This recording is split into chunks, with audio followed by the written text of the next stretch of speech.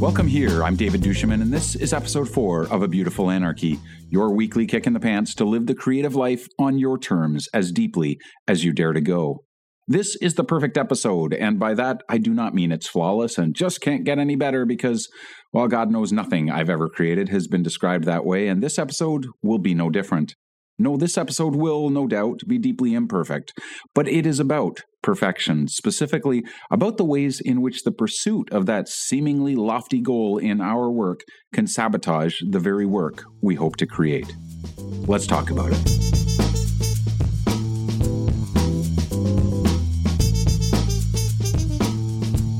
One of the greatest barriers to creativity, and I would argue to life itself, is fear.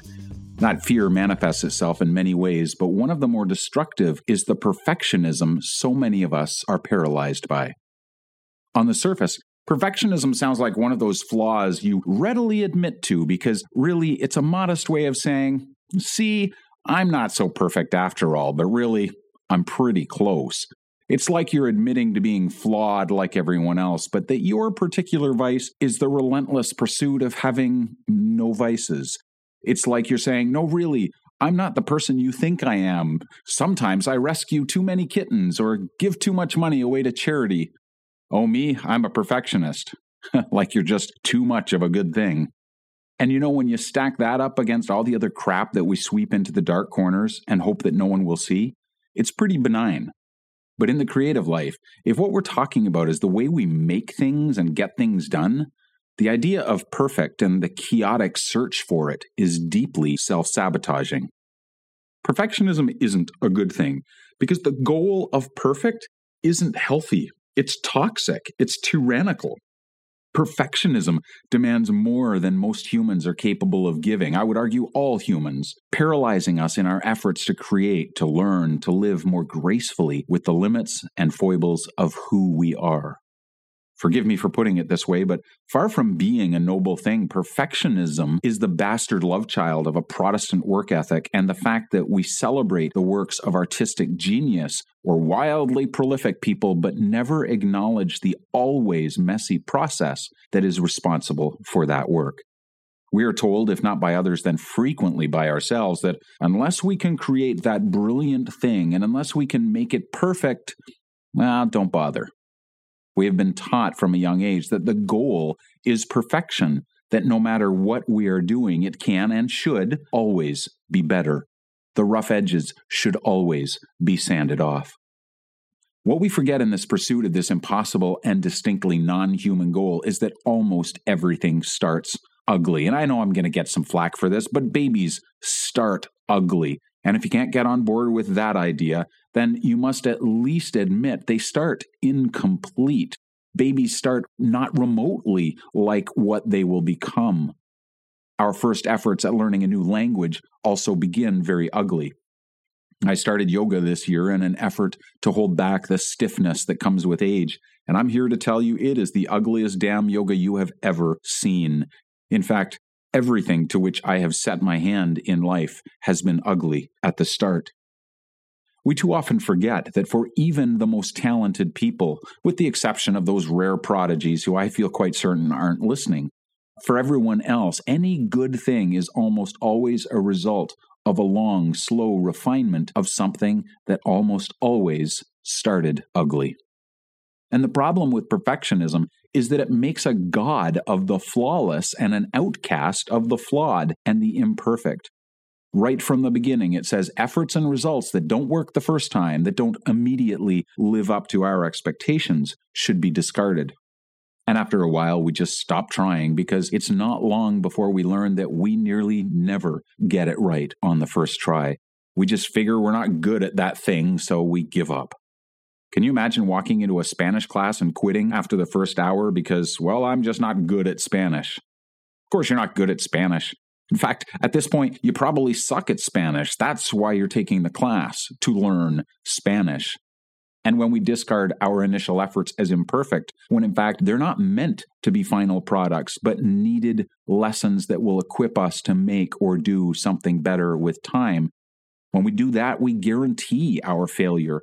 A failure to learn, to become, to one day make something great, something truly us, which I would argue is much healthier as a goal than the goal of perfect.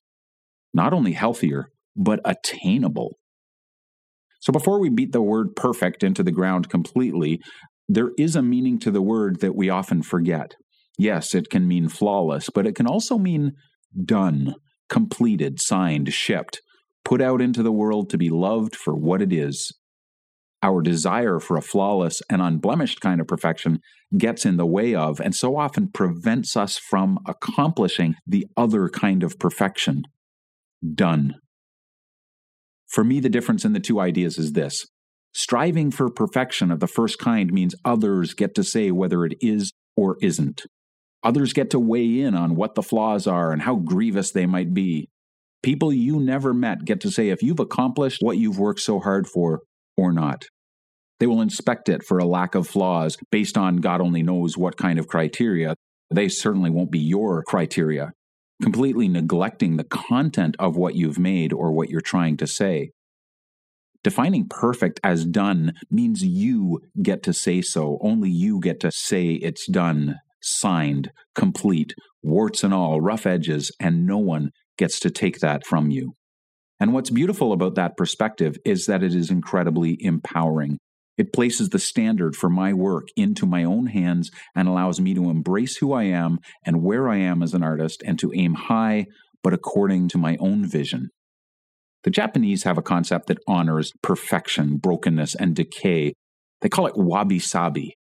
There's an implicit belief that a thing gets more beautiful as it gets scarred from use and imbued with its own story. That's my own imperfect understanding of wabi-sabi. It too is probably rough around the edges, but I find it a beautiful concept nonetheless. And before we run too far to the other end of the spectrum and just cast off all standards of excellence and good taste, rejection of the obsessive pursuit of perfection is not an endorsement of sloppy, lazy work or a rejection of excellence of craft. Perfection and excellence are not the same things, nor are perfection and authenticity even remotely related. Wabi-sabi seems to be a formal way of embracing that.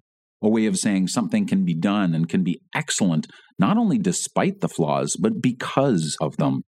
In fact, it's the nicks and scratches, the dents and mistakes in ourselves and in what we make that make us and our art unique, one of a kind. By definition, they are part of the personality of both the artist and the art.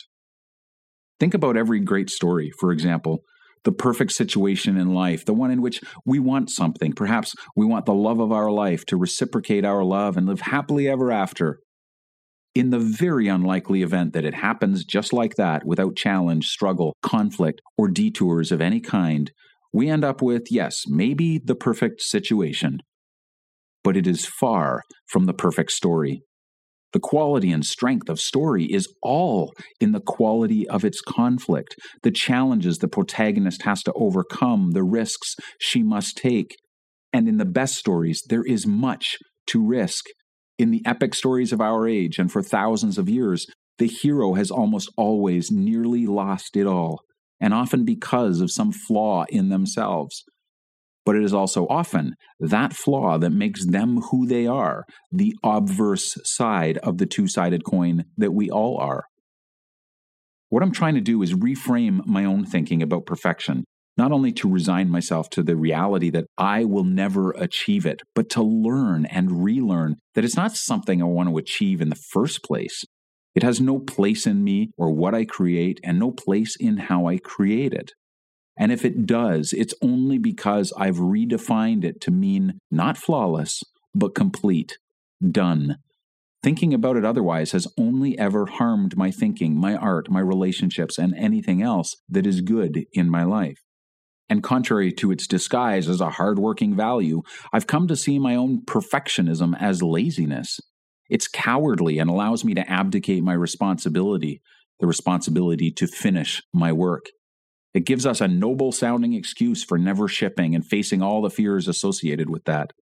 The fear of rejection, being misunderstood, or just judged to be anything but my best work. It's an unwillingness to do the work and see where it goes and wrestle with the nuances, the doubts, and the detours that are not just difficult parts of the creative life, but necessary parts.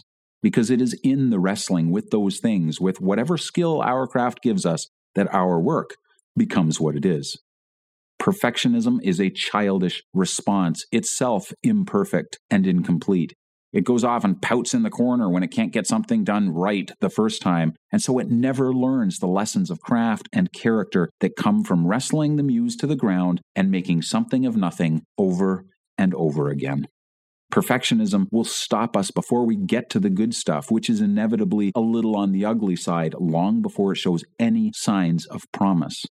Ironically, assuming you choose to accept the same redefinition of perfection as I did years ago, perfectionism will stop us from ever getting to perfect, to complete, to done.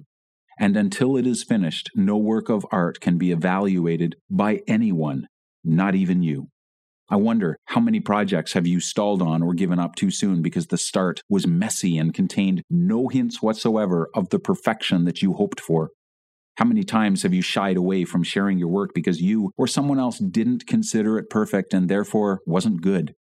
How many times have you questioned your process and your progress, but it felt like things were getting worse before they might get better? The lesson here, if there is one single takeaway, is this: don't write it off before it's finished. Don't let the desire for something perfect stop you from making something that is unique, that has personality, that is alive. Don't listen to the voices that tell you to stop, because you're not there yet. Making art and living artfully is a process. It always starts ugly. Perfect doesn't hold a candle to persistent. I want to punctuate this with a story I read in a book called Art and Fear by Ted Orland and David Bales, a book, by the way, that should be required reading for anyone that has ever made or wanted to make something great. The authors tell a story about a ceramics teacher who divides her class into two halves at the beginning of the year. She tells the first half they'll be graded entirely on one final piece submitted at the end of the year.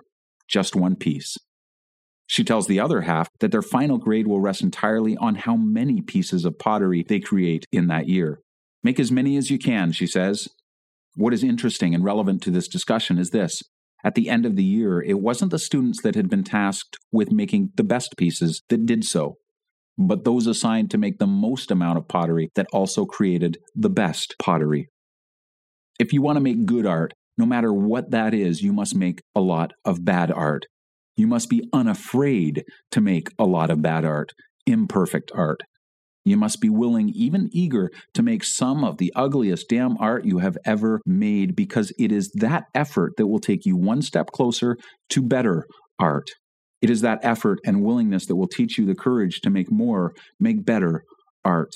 Art that isn't remotely perfect, but more and more you. Thank you so much for listening. Would you do me a favor? If these thoughts and stories are resonating with you, if they're helping in some way, would you leave a review and let me know? I'd be so grateful if you'd do that, and if you would subscribe while you're at it. And once you've done that, go make something beautiful.